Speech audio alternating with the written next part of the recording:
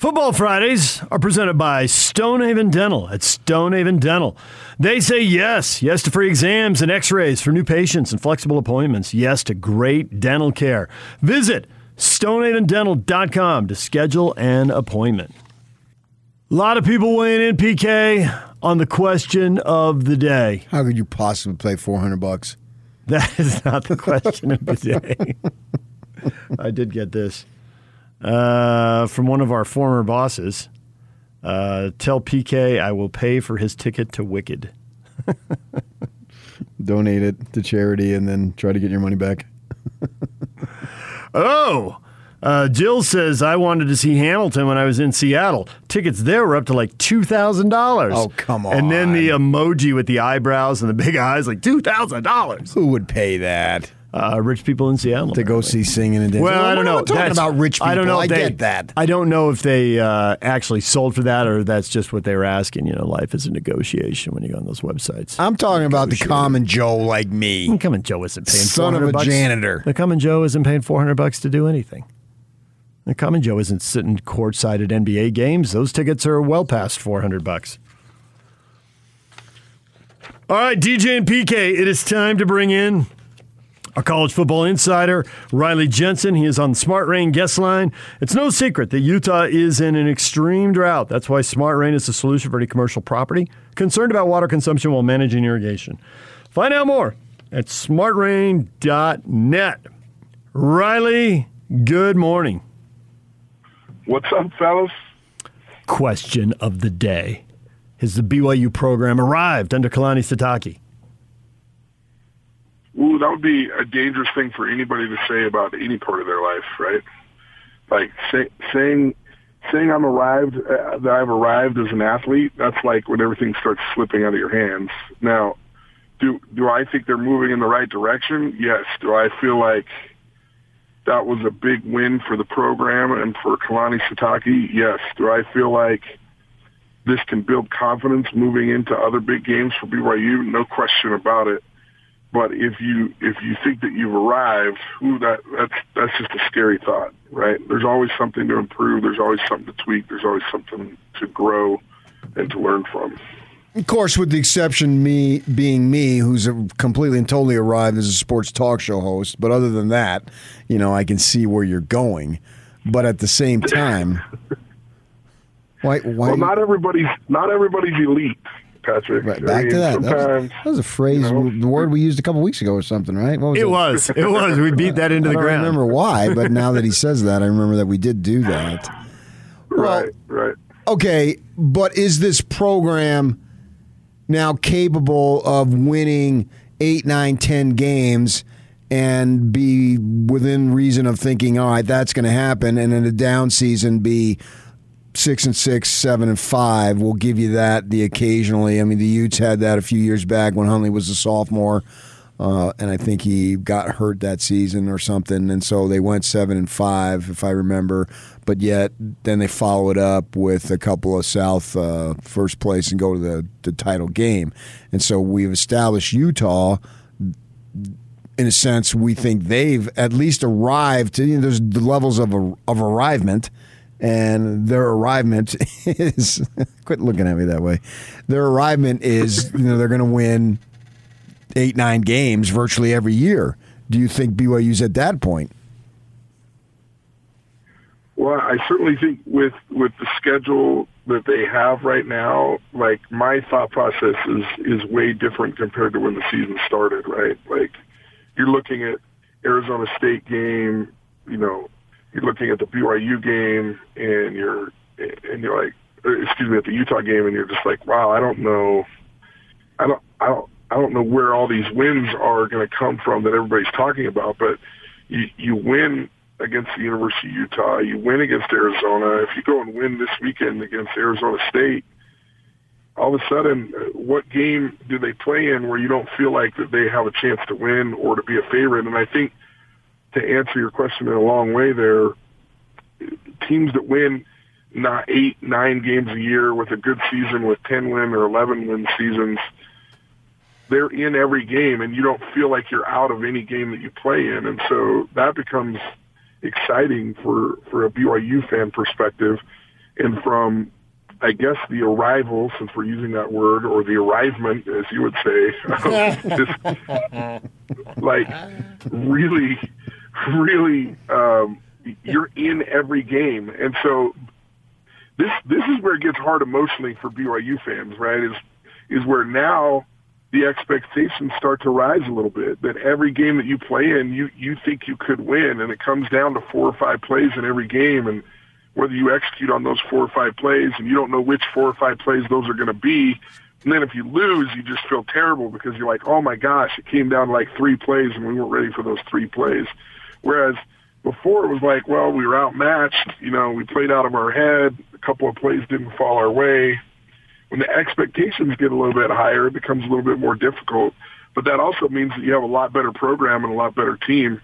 And right now, I mean, look, to lose Zach Wilson, start out the season 2-0 with a win over your rival, things are going in the right direction for BYU. There's no question. Well, I like what you said about arrived, because I totally buy that. When you think you've arrived in anything, that's when you're in trouble. And if you want to put arrived at, can they average 8 or 9 wins? Yeah, I think they can do that. That's no longer crazy talk. That's right in front of them. You got to go do it, and they haven't. But if you had to bet, I actually think it comes down to 2 choices. Is it more likely that the roller coaster continues, or is it more likely that they are averaging 8 or 9 wins and people come calling for Kalani at schools that look at 8 or 9 wins and think that'd be awesome, which is how Virginia looked at Bronco. That would be awesome. And they came and got him. Double and triple the money, right? I think the more likely scenario for BYU is that Kalani wins and people come calling. Either way, it'll be a problem for BYU, but I think that's the way it's more likely to break. You agree? Oh, I mean, I wouldn't be surprised if Kalani's name's up for USC. I mean, you have to look at what Kalani's done in an independent era with the recruiting that he's done, with the ability that. And there are some limitations to BYU. I think they're a little bit overplayed, but there are some. I think you have to recognize that there's some limitations. But it would not surprise me at all if big schools come and knock on Kalani's door, and then it's going to be up to Kalani to decide what he wants to do. Is he going to go the Lavelle Edwards route and have lots of offers all the time and just say, look, this is where I'd love to be, this is what I like to do? Or is it to make a choice to have transformational money for his family and take care of generations to come, because he can go to a USC or he can go to a different program. And those are decisions that Kalani will have to make. I think it would have to be a really good job for Kalani to leave. But I also think, I mean, you got to give a lot of credit to him. I mean, these players love to play for him. They play hard. People in the program are playing hard right now, and I think he's recruited very well. And I also think he's allowed some of his coaches to coach. I think if you look at the game on Saturday, I mean, Aaron Roderick and his play calling, they basically out-Utah'd Utah. And on offense, they didn't turn the ball over. They were highly efficient on offense. They kept with the running game, and they kept running until Utah broke. And there's very few teams that I can think of over the last 10 years in the Kyle Whittingham era that have been able to break Utah down to where they've been able to keep running the ball and keep running the ball and keep running the ball. And then, in the trenches on the offensive line and the defensive line, I mean, they looked like a University of Utah team. They just kept coming in waves. The offensive line was big and heavy, and they were laying on you. And it was just interesting to see them out Utah. That was the exact game plan that Kyle has used for years to win, that was used against Utah to beat them. You probably have noticed this too, but one thing that I've been able to see through conversations is the amount of allegiance and loyalty that his assistants have to him is as good or better than any staff I've ever known. Yeah, I mean, look, I don't think Kalani is the type of guy that is constantly in people's ears and constantly saying, dude, why did you do that? It's just not even really his personality type. Now, look, just because a coach is that way doesn't mean that that's a bad thing, because the way I look at it, these guys are all running a ship, right? And if Kalani's going to run the ship the way he wants to, then Kyle can run the ship the way he wants to. And if the ship goes down, you want it to be because of your choices. But the way Kalani chooses to run it, and the way Kalani has decided to treat his assistant coaches, is to allow them to be themselves, to allow them to put their own little signature on what they're doing, and then really let them run with it. And look, if there's problems, I'm sure that there's conversations, but I don't think those conversations are taking place in the middle of the game. And so, for me, if you're Aaron Roderick, you really like to coach for Kalani because there's nobody chirping in your ear, throwing you out of your rhythm as you're calling plays. And I don't care who talks about it or how it's talked about, but to be an offensive coordinator, there's a rhythm that takes place. And when people are chirping in your ear, when there's distractions going on and you're not able to be in that rhythm, it's really difficult to call a game the way you want to play it. And I've really liked the way Aaron Roderick has called plays the last 2 years. And look, I know we're probably going to give John Beck credit again for Jaron Hall's performance, but after a while, you're going to have to start saying, "Gal, who's the offensive coordinator that's putting these quarterbacks in situations in practice and then allowing them to play to the best of their ability in the games? Who's the coach that's actually preparing them during the week so they can play really well on Saturdays?" And right now, to me, you've got to tip your hat to Aaron Roderick in the way that they're playing offensive football. And look, it's not complicated, but there are some nice little wrinkles. I loved the touchdown play call to Samson Nakua, where you drop back for a minute, and then it's a controlled rollout to the left, and they throw a little out pattern to Samson Nakua. I mean, that was a nice wrinkle on the goal line, and you don't come up with that play unless you saw something on the goal line that indicated that you could run a play like that. And that was ingenuitive. That was creative. That was imaginative, in my opinion. Ingenuitive. I think it was ingenuement. Yeah. Listen. Not everybody has come to the level of arrivement that Nice.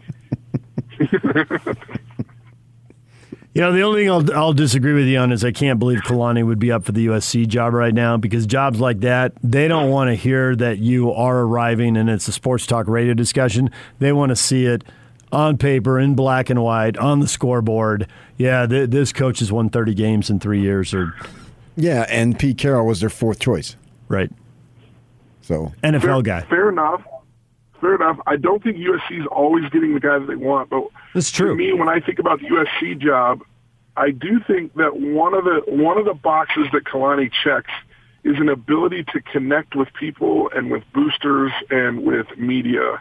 That maybe that was the weakness of Clay Helton, because by all accounts, Clay Helton's a super nice guy, right? Yeah. But maybe just not as charismatic, and maybe just not as pleasing to the boosters and to the crowds and to what the USC, I don't know, whatever they want it to look like at their program. That's something that I could see Kalani fitting into. Now, you're right. I mean, they're going to go after some other people first, but who's to say that they don't circle around and go, "God, here's a guy who's winning games with an independent schedule, who's been recruiting and recruiting well to BYU. What could he do recruiting to USC? What could he do for our fan base to get us excited?" I think he checks a lot of boxes. And so I'm not saying that, I'm not trying to stir the pot. I'm not trying to get BYU fan upset or up in arms, but I do think that there are going to be opportunities for Kalani that maybe other coaches in the past didn't have, because let's be honest, he has a likable personality. And in this day and age, it's important that you hire people that you like to be around. And so these ADs, sometimes they want to be around people that they like to talk to. It's only one game, and I don't want to go crazy, and his offensive line was not very good, but I'm talking about Brewer, and I thought, man, if he's got time, he's going to pick you apart. But when the play breaks down in the one game, I didn't see much. Now, I can't go crazy on one game, particularly when it's up to the guys up front to provide him time. But I'm wondering, what do you think about him when the pocket breaks down? Yeah, well, first of all, in fairness to Charlie Brewer, no quarterback's very good when the pocket breaks down. You look at Tom Brady. I mean, that's been the thing that everybody tries to say in the NFL. They're like, he's not very good when the pocket breaks down. Well, then don't let the pocket break down and watch him take you to the Super Bowl, right? Yeah. Everybody's passing percentage goes down. I think Charlie has some really good skills, and I really like his eyes, and I really like the way that he plays when he's in a rhythm.